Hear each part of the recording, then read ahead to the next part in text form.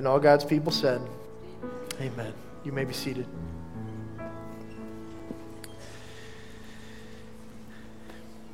Hey, thanks worship team for leading us this morning. Can we give a thank you to our worship team for doing a great job this morning? Yeah, praise the Lord.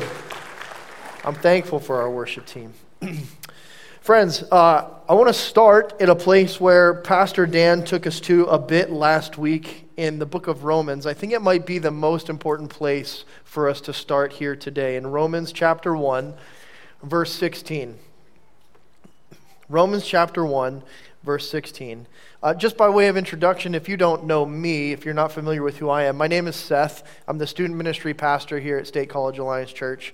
I'm really glad to bring the Word of God to you this morning. This is a privilege. I'm humbled, and that's who I am. So if you have a middle schooler, high schooler, and you're here today and you're like, I wish I could connect this kid with somebody who could talk to him about Jesus. Well, me and my team and I, we would love to do that. So if you want to reach out to me after the service, come and get to know me. I'd love to get to know you and your family as well. But let's kick off with Romans 1:16. It says, "For I am not ashamed of the gospel, for it is the power of God for salvation to everyone who believes."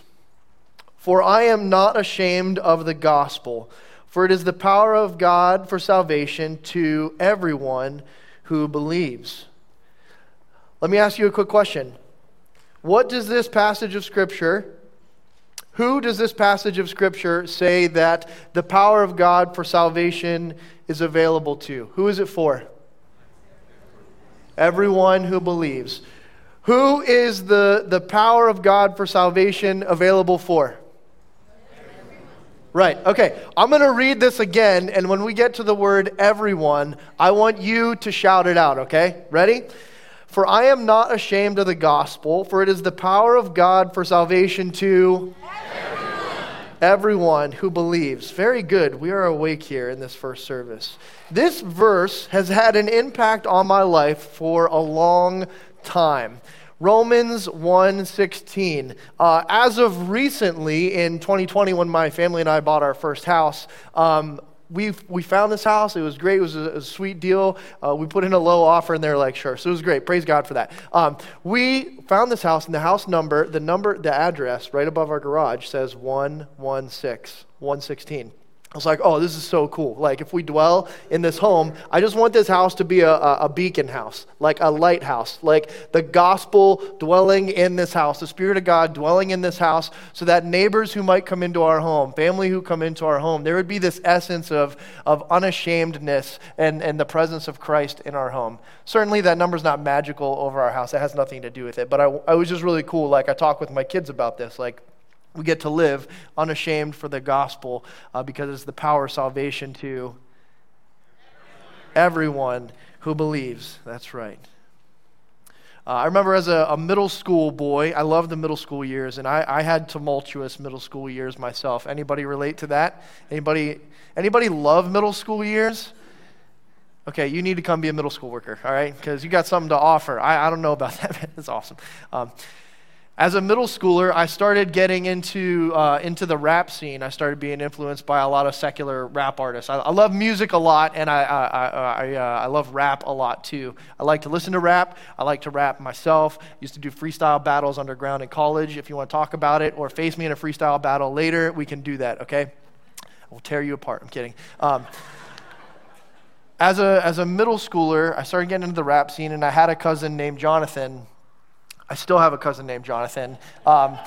He knew that I was getting into the rap scene, and we were at his house, and he was listening to rap. That wasn't the most edifying for a young boy to be listening to, and he knew that I was getting into some names that weren't really good for my heart, my mind, and my soul.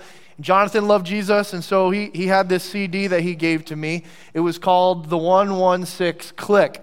I was like, I'd never heard of these guys before, and he's like, this is Christian rap, you're going to like it. And it was a combination of like spoken word and Christian rap, and this was like pre-Christian rap really becoming a thing. Christian rap now, if you follow rap or Christian rap at all, there's some big names who do like really good production stuff for rap. I love it.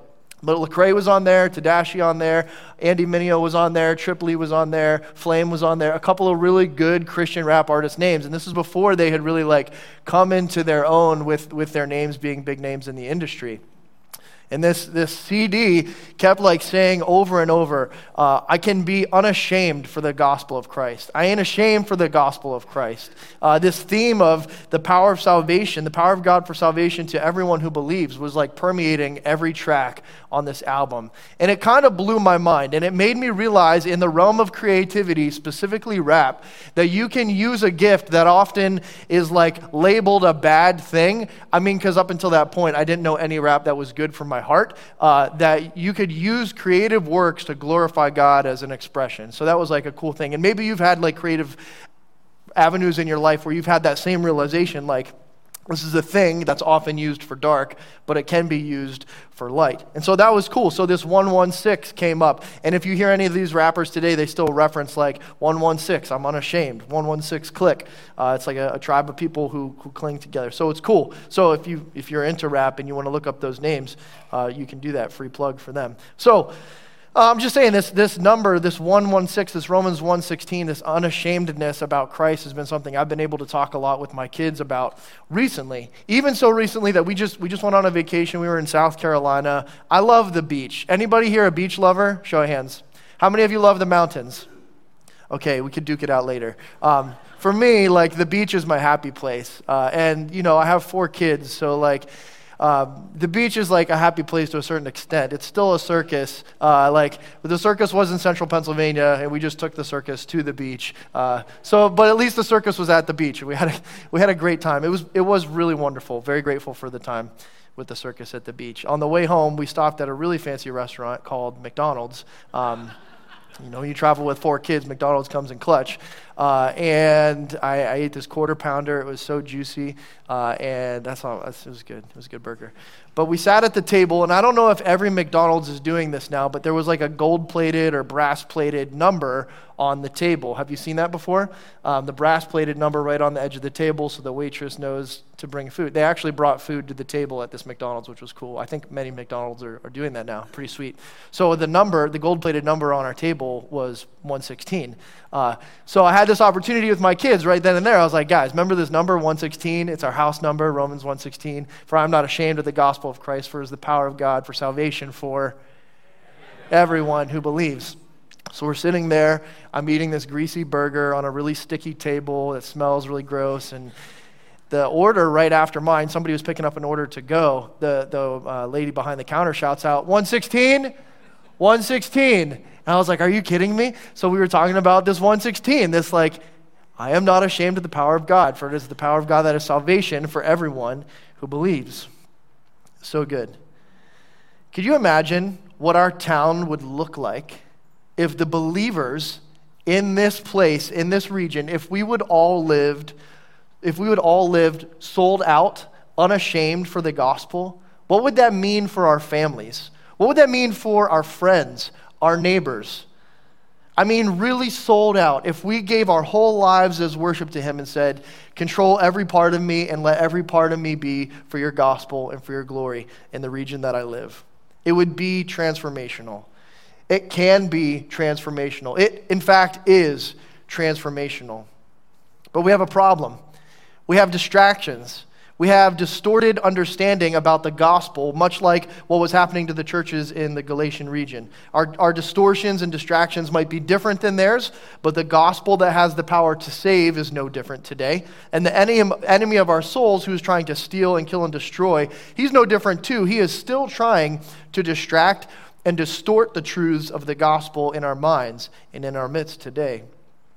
Over the last 2 weeks, Pastor Aaron and Pastor Dan unpacked the first few sections of Scripture in the book of Galatians that Paul wrote. We were reminded in God's Word that there is no other gospel, that this one from Jesus is it. We are not to add to it, detract from it, and if we hear that being done, we need to prayerfully, authoritatively, and lovingly bring a correction or a rebuke. We're reminded that the gospel transforms. As Paul writes about the distinct nature of his past self, being one of the most zealous Jewish leaders and persecuting the church, Jesus and the power of his gospel transformed his life so that now Paul is ushering in the kingdom through his work, laying down his life and literally being willing to sacrifice it should it be required for gospel impact. And in fact, he would. By the way, Pastor Aaron texted me early this morning. He said, tell the church I said hello, and he'll be back next week. He's on vacation right now. He said he misses you guys, and he's excited to be back next week. So today, we're going to look at Galatians chapter 2, and we're going to talk about the expanding gospel. The expanding gospel. Galatians chapter 2, starting in verse 1 through 10. You can follow along on the screen, or you can turn there with us in your Bible if you have it. Paul says, then after 14 years, I went up again to Jerusalem with Barnabas, taking Titus along with me. I went up because of a revelation and set before them, though privately before those who seemed influential, the gospel that I proclaim among the Gentiles, in order to make sure I was not running or had not run in vain. But even Titus, who was with me, was not forced to be circumcised, though he was a Greek. Yet because of false brothers secretly brought in, who slipped in to spy out our freedom that we have in Christ Jesus, so that they might bring us into slavery, to them we did not yield in submission, even for a moment, so that the truth of the gospel might be preserved for you. And from those who seem to be influential, what they were makes no difference to me. God shows no partiality.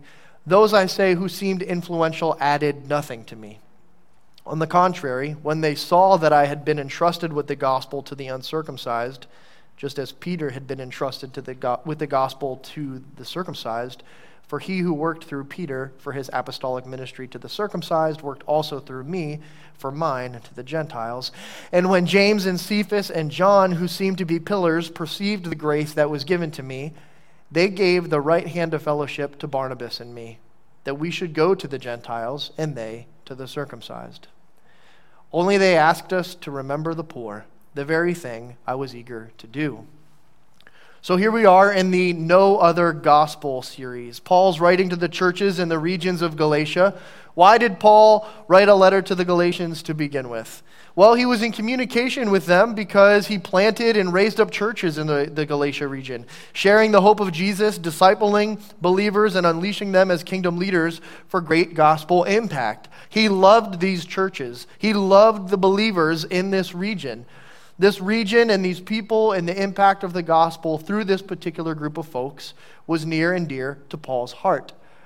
And he had influence and shepherding leadership with this group of churches. So for them to hear from Paul, it would not have been a surprise. Much like when I get the chance to connect with middle schoolers or high schoolers as a youth pastor, as a student ministry pastor, when they graduate and they go off to college, and some of them are buying houses now, starting their own families, getting married, having babies, having careers, adulting real well. And I still have connections with them. Sometimes they reach out to me and ask for advice. Sometimes I reach out to them just to see how they're doing and maybe bring a word of correction if it leads into that direction. But it's pretty similar to that. Paul has a relationship with them.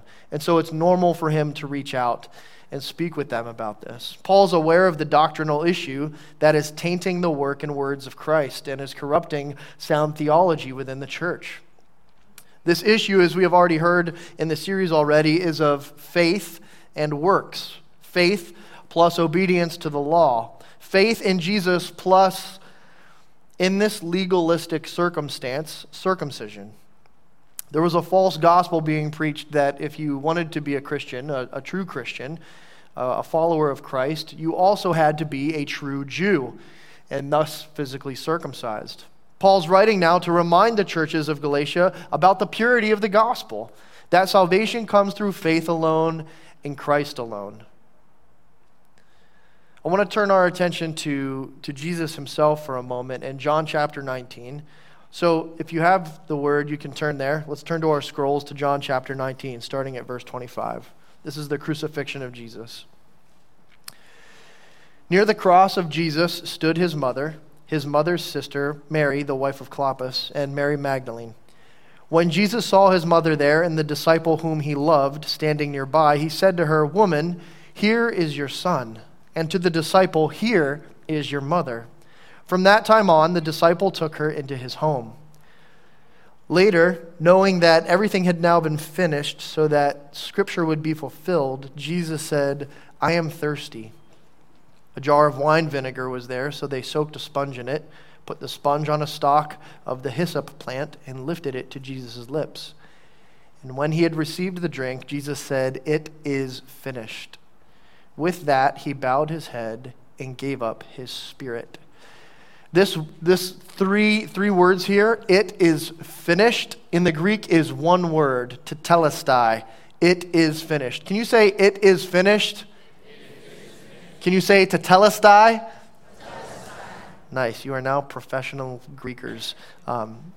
It is finished would have been the same word used in a marketplace to designate the completion of a sale. Some historians have discovered this word tetelestai written at the end of business documents from the same time period that the New Testament was written. Tetelestai. It is finished.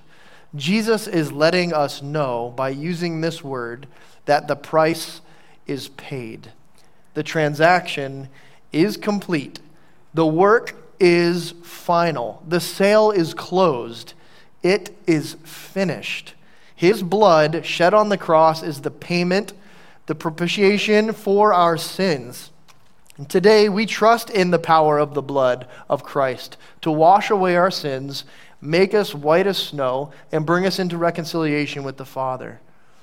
It is through faith alone, in Christ alone, tetelestai. It is finished. We add nothing to that. It is not my faith in Jesus plus my good works. It is not my faith in Jesus plus circumcision. It is not my faith in Jesus plus anything. If there are good works to be done through us, which you can be sure that there are, he has prepared them for us to do. They are an overflow of the Spirit of God at work within us and through us. But they are not a checkpoint on a list of things to complete in order to earn salvation. Paul mentions this to his letter to the church in Ephesus. He says, "For it is by grace you have been saved through faith. And this is not from yourselves, it is the gift of God, not by works, so that no one may boast." He says to the church in Rome, "For we maintain that a person is justified by faith apart from the works of the law." In Galatians 2:16, just a little bit later than where we're at in this chapter right now, Paul says, "Know that a person is not justified by works of the law, but by faith in Jesus Christ. So we too have put our faith in Christ Jesus, that we may be justified by faith in Christ, and not by works of the law, because by works of the law no one is justified." Jesus himself said, when the disciples asked him, "What must we do to do the work God requires?" Jesus answered, "The work of God is this, to believe in the one he has sent." Jesus said in John 11, "I am the resurrection and the life. The one who believes in me will live, even though they die, and whoever lives by believing in me will never die. Do you believe this? There is no other gospel. There is nothing to add, nothing to take away. It is in Christ alone." So, Paul has been entrusted with the gospel to the Gentiles. He has this good news, and Paul knows the lane that he has been sent in to declare the good news. In fact, the Lord presented this description of Paul's call to Ananias in Acts chapter 9. We'll throw that up here on the screen. It says, "He is my chosen instrument of mine to carry my name before the Gentiles and kings and the children of Israel." Paul has been chosen by the Lord specifically to bring and carry the gospel, the good news, the hope of Jesus, to those who are not Jewish. Paul's confident in taking the pure gospel to the non-Jewish people, a continuation of launching ministry through planting churches, discipling non-Jewish people by the grace of God, in the word of God, by the power of God, and unleashing them in kingdom leadership to the glory of God. Paul knows his lane. So let me ask you a question today. What is your lane? What is your lane? My daughters, Eloise and Isabel, are doing swim team this year. Hey, Wild Sharks! Hey, Wild Sharks! All right, they got a sweet cheer that they do. They don't want to participate. I've embarrassed them. It's all right. They have become stronger swimmers, even in just the first few weeks. This past week, they participated in their first swim meets, and they're still learning to dive, swim correctly, and swim straight and fast. We're all doing this, spiritually speaking. Like for them, when they are swimming down the lane, they know this is my lane. This is their lane. I'm going in this direction with this goal in mind, to finish my part in the race in the lane that I have been given. So I ask you again, what lane have you been given? What is your lane? In other words, what group of people has God called you to? You say, Pastor, hasn't God called me to minister the gospel to everyone? Yes, that's true. But let's take it deeper and more personal. Where are your circles of influence? Where are you doing life with people? Maybe it's your work circle. Maybe it's people you work with, your coworkers. Maybe you're on a sports team, and so you got these people around you on your sports team who you can think about. Maybe you got your school circle, or maybe your neighborhood circle, the people who live right around you. Maybe you live on a cul-de-sac that is actually almost an actual circle. Thank you. I believe God has gifted you with a location and gifts to connect specifically with people who will be, and maybe already are, put in your path to share the hope of Jesus with. I believe God is patiently waiting, eagerly waiting for you to look up and look out. Look and see those people in your midst who need to hear the good news, the hope of Christ. And not just so that they can become saved. Yes, we want souls to be saved because there are souls destined for hell as we stand here and speak. But as we look at Luke 2:10, which we'll throw up on the screen, this is part of God's heart for saving souls as well, that God is the Lord of the harvest. Luke 10:2 says, "The harvest is plentiful, but the laborers are few. Therefore pray earnestly to the Lord of the harvest to send out laborers into his harvest." You see, there's people out there who are lost and destined for an eternity apart from God. And we want to share the hope of the gospel so that they might find salvation and hope and joy in the Lord. Amen? Amen. I think we often forget and lose sight of the fact that those same lost people who are distant from God are also might be on the list that God has to raise up and send out to multiply the kingdom. If you had looked at me as a young middle schooler, you would probably be full of doubts about the kingdom impact that I might have when I was older. I mean, that's just how it is when you're younger, and maybe even sometimes when you're older too. But you can look at a person and it's really easy to fall into a judgmental spirit, right? Like a critical spirit of it. What does this person have to offer? No, there's a lot of potential between God's power, the transforming power of the gospel, and the sending nature of God and the kingdom. There are people on your block, people in your workplace who God is waiting for you to open your mouth to share the hope of Jesus so that he might save them, but so that he might send them as well. So, know your lane. Speaking of lanes and like scriptures about harvesting, I also think about like rows. Here living in central Pennsylvania, if you drive around, you might see corn growing in rows. Am I right? Yes.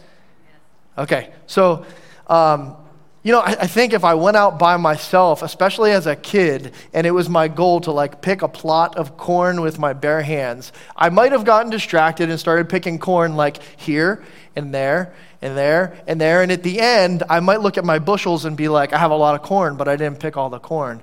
Why didn't I pick all the corn? Maybe because I didn't now today, I know that I know what efficiency means, and I know that if I just went in straight lines down the rows and went stalk by stalk, I could pick all the corn and be able to look back and see what I have accomplished.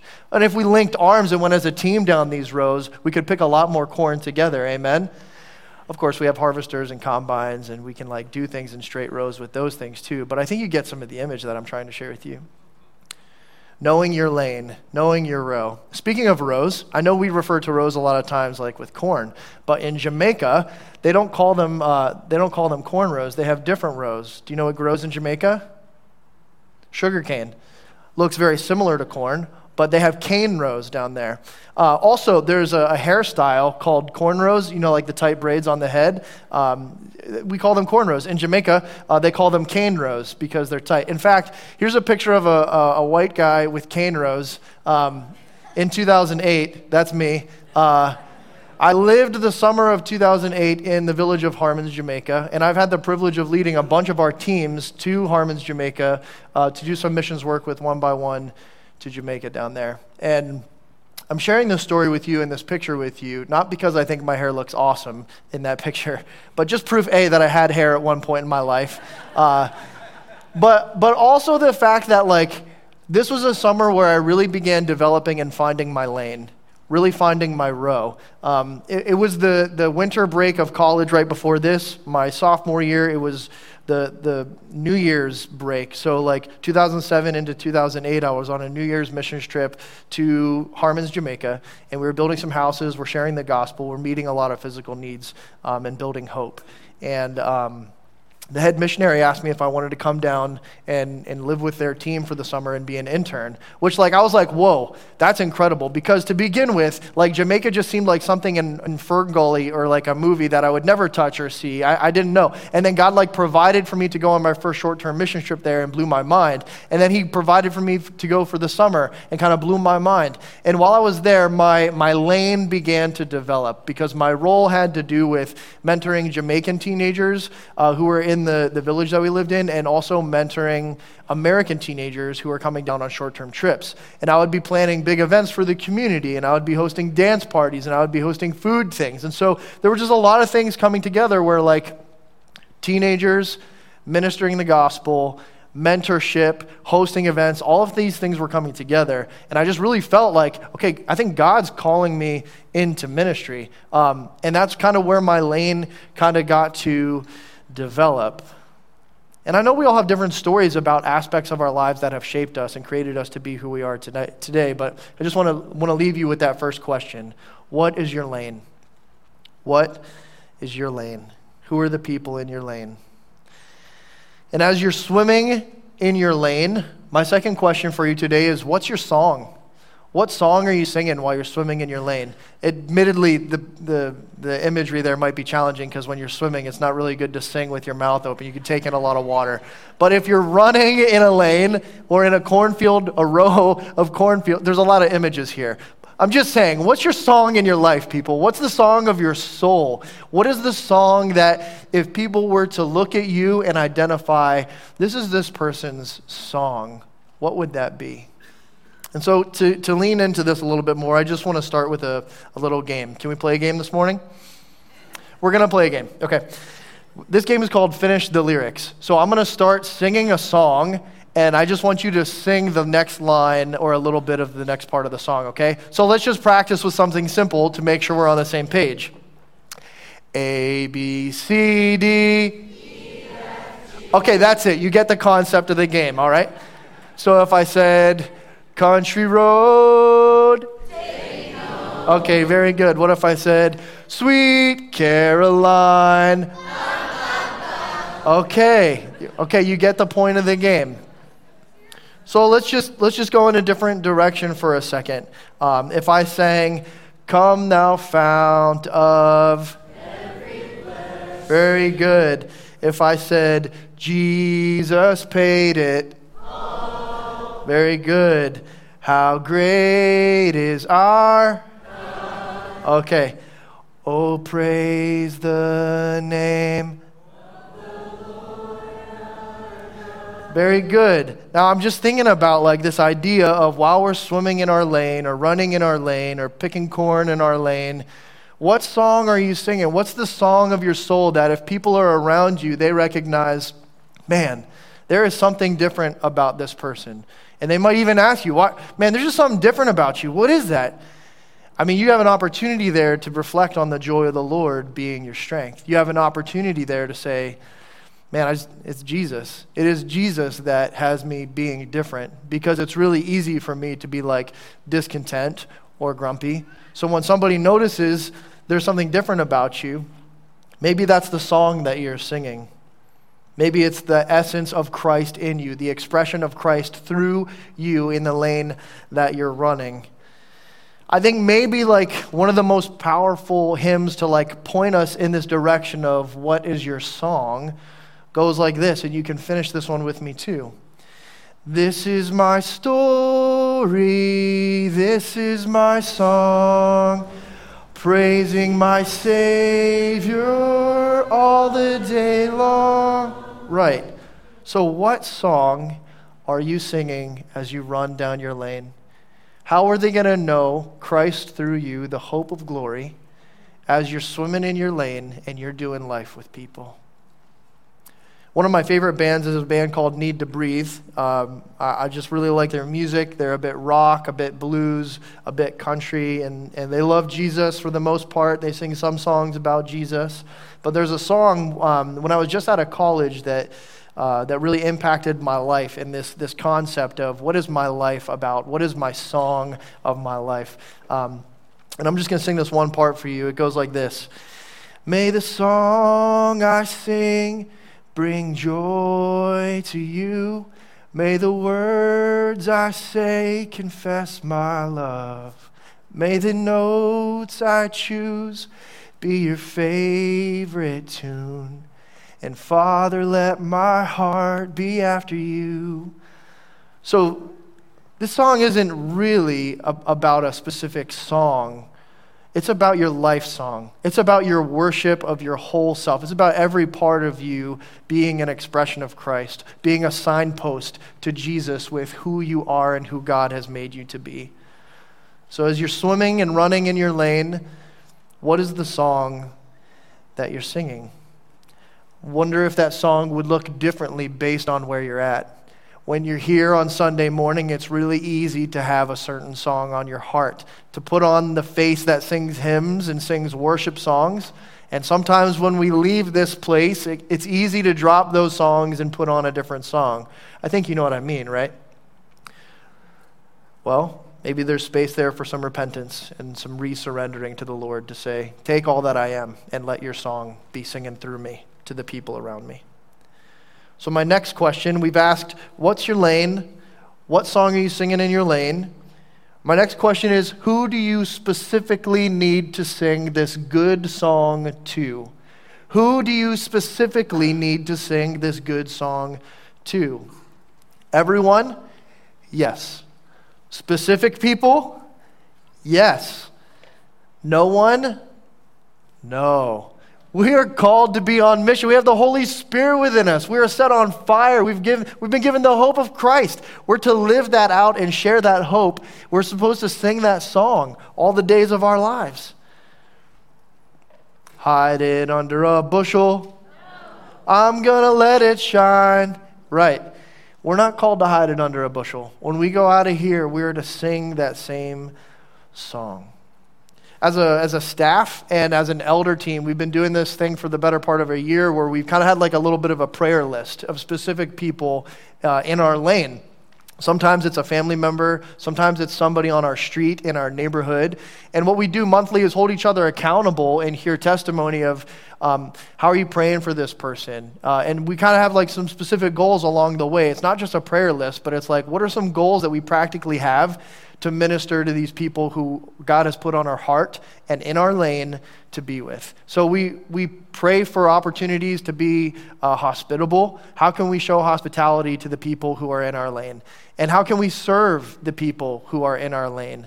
And the hope, the dream is really like when we're praying for them and God opens the door to be hospitable with them, maybe he shows us some ways that we can serve or be served by them, that God might open up a door for a spiritual conversation.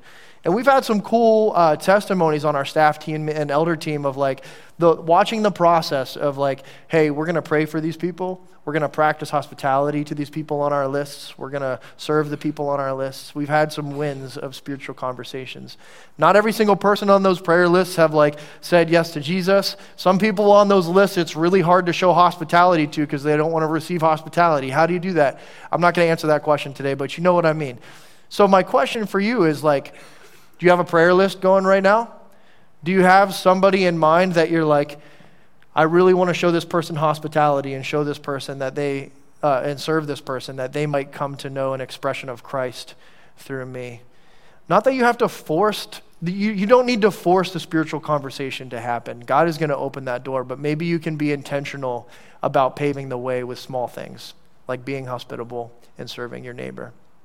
I'd venture to guess that probably at least half of you or more are the product of somebody else's prayer list, that somebody was praying for you and reaching out to you, serving you, showing you hospitality, and somewhere along the lines you realized, maybe in that moment, maybe in that time of life, or maybe like in hindsight, wow, this person was like intentional to express the love of Christ to me, that I might come to know him and then be saved and then be sent. Who do you specifically need to share this song with? The lifestyle where we can confidently share Jesus is one that comes from understanding that we are not in control of the results. It's easy to get caught up in wanting people to believe in Jesus versus sharing him, his love, and the example he has given us. We let fear creep in, making us think that our differences are too much for this world, but I think it's really just the opposite. We're called to go out and make disciples, and different is not bad. You can make your different infectious. So boldly speak his name. Take captive the opportunities to share him when he opens those doors. And most importantly, trust him with the results, not yourself.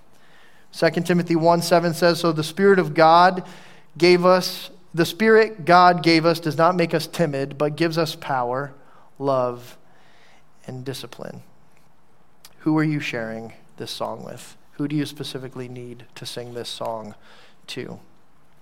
All right, so then at the end of Galatians chapter 2, well, not at the end of chapter 2, but in verse 10 there at the end of this section, Paul said, they asked us to remember the poor. Paul has been sent out in his lane. His lane has been confirmed by the apostles in Jerusalem, and they're reminding him, remember the poor. And Paul says, this is the very thing I was eager to do. This is a great expression of Christ. I think of all the ways that Christ reached out to the least of these. I mean, sure, he reached out to many of the least of these, but he actually came down in the flesh, Emmanuel, God with us, to dwell with us, to become like us. I mean, like, that's reaching out to the least of these. We are less than him, and we need him. So when we have the opportunity to step into that call to reach out to the least of these, we are expressing Christ to that person. And not only to them, but those who might witness the expression of Christ to them as well and bring glory to the Father through it. Jesus said, whatever you have done for the least of these, you have done for me. So as you're swimming in your lane, as you're singing your song, as you're specifically singing your song to people God has put in your lane to sing to, don't forget to reach out and love the least of these, those outcasted ones who are at the wayside. The ones who might not fit in on the inside. Our good friend David Williams preached about that this week at our student ministry gathering on Thursday as he unpacked the Good Samaritan for us. Thanks, David. You're the man.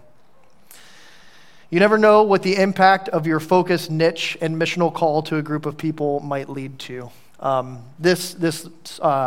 Just a couple weeks ago, I had the opportunity to go to Spokane, Washington for our national gathering of pastors within the Christian Missionary Alliance. We call it General Council. It happens every couple of years, and it's great. When we're together, we have great times of worship. We hear from some big speakers. We deal with business on behalf of the denomination, but one of my favorite things is like the celebrations that we get to do.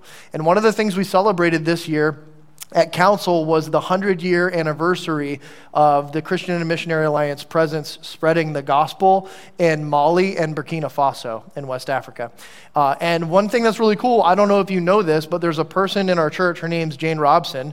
Jane dedicated 40 years of her life to being a missionary in Mali and Burkina Faso. And she wasn't at General Council to see this. She saw it, I think she watched it online. I don't even know if she watched it live or not.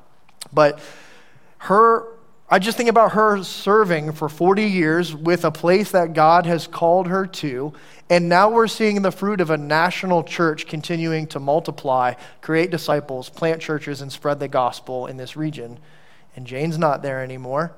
The same people who were there then aren't there anymore, but there is fruit that God's going to carry on after you do work where he has called you to in your lane. It was a cool celebration. I don't get really weepy very easily, but like in this moment when I saw the president of the CMA of Burkina and Mali stand up there and they're like, the national church is growing and thriving and multiplying and even sending. It was like, whoa, like I know Jane and I know her dedication and sacrifices.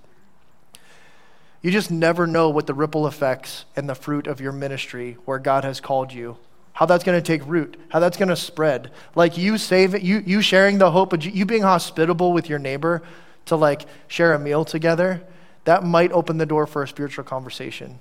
And that spiritual conversation might eventually lead to them coming to know Jesus. And that's not just about them. That's about them and who they're going to impact next as well. And the generations that are going to follow them knowing Christ as well. It's way bigger than just like, I'm too nervous to talk to my neighbor. You got to like bird's eye view this at 30,000 feet and see you're a part of something bigger, and the mission and the goal is bigger than this one person. It is to bring all of Jesus to all the world. And that person that you get to talk to might have a big role in that. All right, so we're going to wrap this thing up. In conclusion, I want to encourage you to find your lane and swim in it to the glory of God. Sing the song of God's redemption day and night. Sing that over yourself, over your family, over your neighbors, over your coworkers. Ask God specifically, like ask him. Like maybe you want to do that right now, like on a piece of paper. Write down, God, who specifically are you asking me to share this great song of redemption with? And watch the Spirit of God work in and through you and through that person. Could take a long time. Some of the elders and our staff team members have had people on their list, not only since we've been starting the list as a team doing this practice, but like years of praying and years of trying to share the gospel. And some people are just resistant. That's the reality. Again, that's not our job to like twist their arm to be saved. It is the work of God. But we have a joy and a privilege and a responsibility as part of the body of Christ to share. So find your lane, sing your song, ask God specifically who you should share this with. And remember, when you're going along your lane, look out for the poor and the outcast and the least of these in your midst. Will you rise up and be part of this? Will you rise up and be part of this work? Maybe you know this already, but maybe this is the first time you're hearing it. Maybe it's a reawakening for you today to be like, man, I've been getting a little lazy. I've been getting sloppy. I've been getting too comfortable. It's time for me to stand up and rise up and join in the cause, join in the missional work of the kingdom of God, to swim in my lane intentionally. I hope you will. Will you pray with me? Lord, I thank you for this part of Paul, the Apostle Paul's life, where he shares with us that he's testifying to the purity of the gospel. And then out of that, you're sending him, you have sent him to share the good news with those who weren't Jewish. And what this story means for us today, God, is that you are continuing to save lost souls, and you are taking these lost souls who are saved, bringing salvation to them, and transforming their lives by the power of the gospel, and then sending them on mission to continue the kingdom expansion. Just like we saw in the Great Commission video today, God, you're still at work even now, transforming lives and sending lives to bring hope to a broken world. So for us today, God, if there are places where we need to repent of and confess, I've been too comfortable, I've been too lazy, I have not had my eyes up, I have not been even paying attention to my lane or singing that song very well. I have not cared well for my neighbors or my family with the hope of the gospel. Would we come to that place today and say, Jesus, forgive me. Forgive me for getting comfortable. Forgive me for getting too lazy. Thank you for reawakening in this, and we don't need to rest in any shame there, God. We give that to you, and we ask that you renew us today. Create in me a clean heart today, God, and send us out by the power of your Spirit to do this good kingdom work that you have called us to with our neighbors, with our coworkers, with our family. This work is yours, and we are just grateful to have the privilege to partner with you in it. The results aren't up to us, it's up to you. But stepping out, running in our lane, singing the song of our redemption, and maybe even getting specific with about who we're singing it to, might just bear some fruit that's good for your kingdom, God. And we're doing it all for your kingdom, all for your glory. Would you move us? Would you make us yours to be a powerful light in this world, to bring hope to the dark places, to bring hope to lost neighbors? Would we share meals with our neighbors? Would we serve our neighbors? And would you bless the building of relationships through those even simple steps, God, just to open doors to have spiritual conversations? And where we get timid in those moments, would you lead us, Holy Spirit? Jesus, would you take us with your staff and lead us gently in the way that we're to go, that we might share the hope of Jesus in love, with grace and truth.